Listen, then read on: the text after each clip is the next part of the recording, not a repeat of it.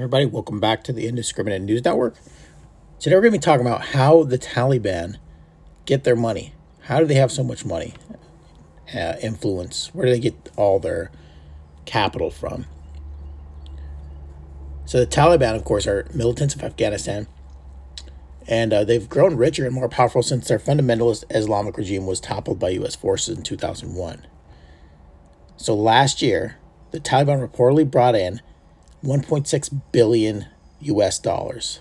So this is according to Mullah Yaqub, son of the late Taliban spiritual leader Mullah Mohammed Omar, who revealed the Taliban's income sources in a confidential report commissioned by NATO and later obtained by the Radio Free Europe, Radio Liberty.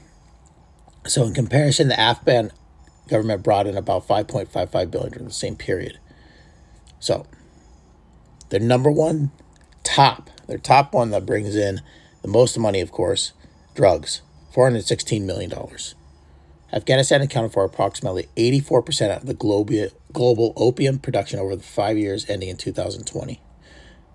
Much of those illicit drug profits go to the Taliban, which manage opium in areas in their control. The group imposes a 10% tax on every link in drug production chain, according to a 2008 report from the Afghanistan Research and Evaluation Unit, an independent research organization in Kabul. That includes Afghan farmers who cultivate poppy, the main ingredient in opium, the labs that convert it into a drug, the traders who move the final product out of the country. Number 2, mining. Mining ore, marble, copper, gold, zinc, and other metals, rare earth metals, in the mountains of Afghanistan is increasingly lucrative business for the Taliban.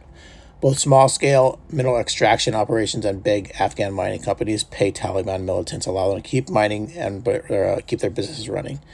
Those who don't pay have faced death threats. According to the Taliban Stones and Mines Commission, or Dabaro Commission, the group earns $400 million a year from mining. NATO estimates that figure is higher, about $464 million, up from just $35 million in 2016. Extortion and taxes. Like a government, the Taliban tax people and their industries in the growing swath of Afghanistan under their control. They even issue official report receipts of a tax payment. Tax industries include mining operations, media, telecommunications, and development projects funded by international aid. Drivers are also charged for using highways in Taliban-controlled regions. Shopkeepers pay the Taliban for the right to do business. The group also imposes traditional Islamic form of taxation called USHR, which is a 10% tax on farmers' harvest, and zakat, which is a 2.5% wealth tax.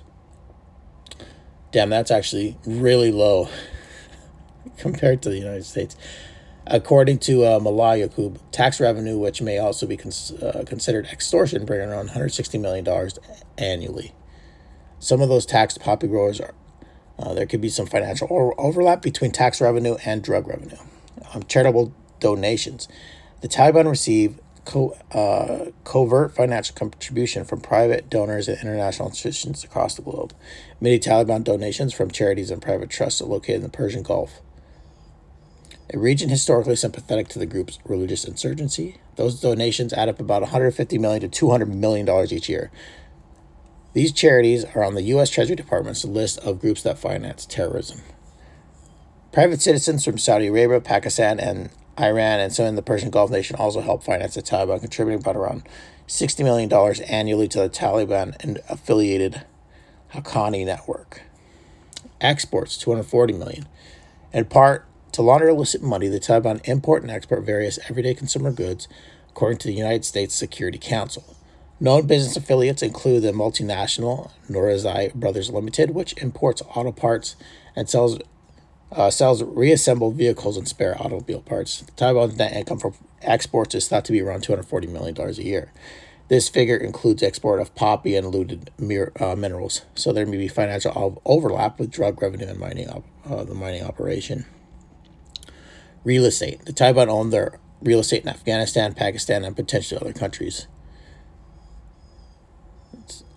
Specific countries. According to the BBC reporting, classified CIA report estimated that in 2008, the Taliban received $106 million from foreign sources, particularly in the Gulf states. Today, the governments of Russia, Iran, Pakistan, and Saudi Arabia are believed to bankroll the Taliban.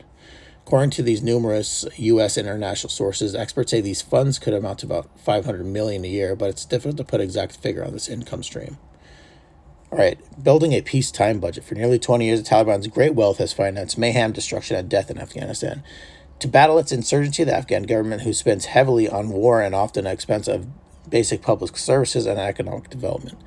A peace agreement with Afghanistan would allow the government to redirect its scarce resource. The government might also see substantial new revenue flow from legal sectors now dominated by the Taliban, such as mining.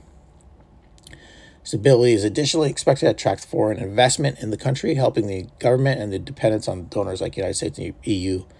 Many of these reasons are to root for peace in the war-scarred Afghanistan. Its financial health is one of them.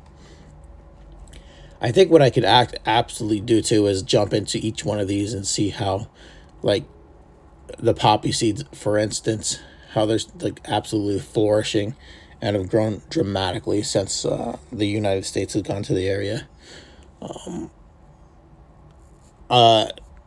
Hint, ag tech from the United States is one of the big reasons why. So it's weird that we went over there to help them out and gave them a little bit more technology to grow the poppy seeds more, flourish more, and turn around to buy those weapons to basically attack the people that showed them how to grow that. But I digress. All right, everybody, thanks for listening to the Indiscriminate News Network. I'm your host, Jason Leclaire. This was how the Taliban have so much dang money. Thanks. Bye.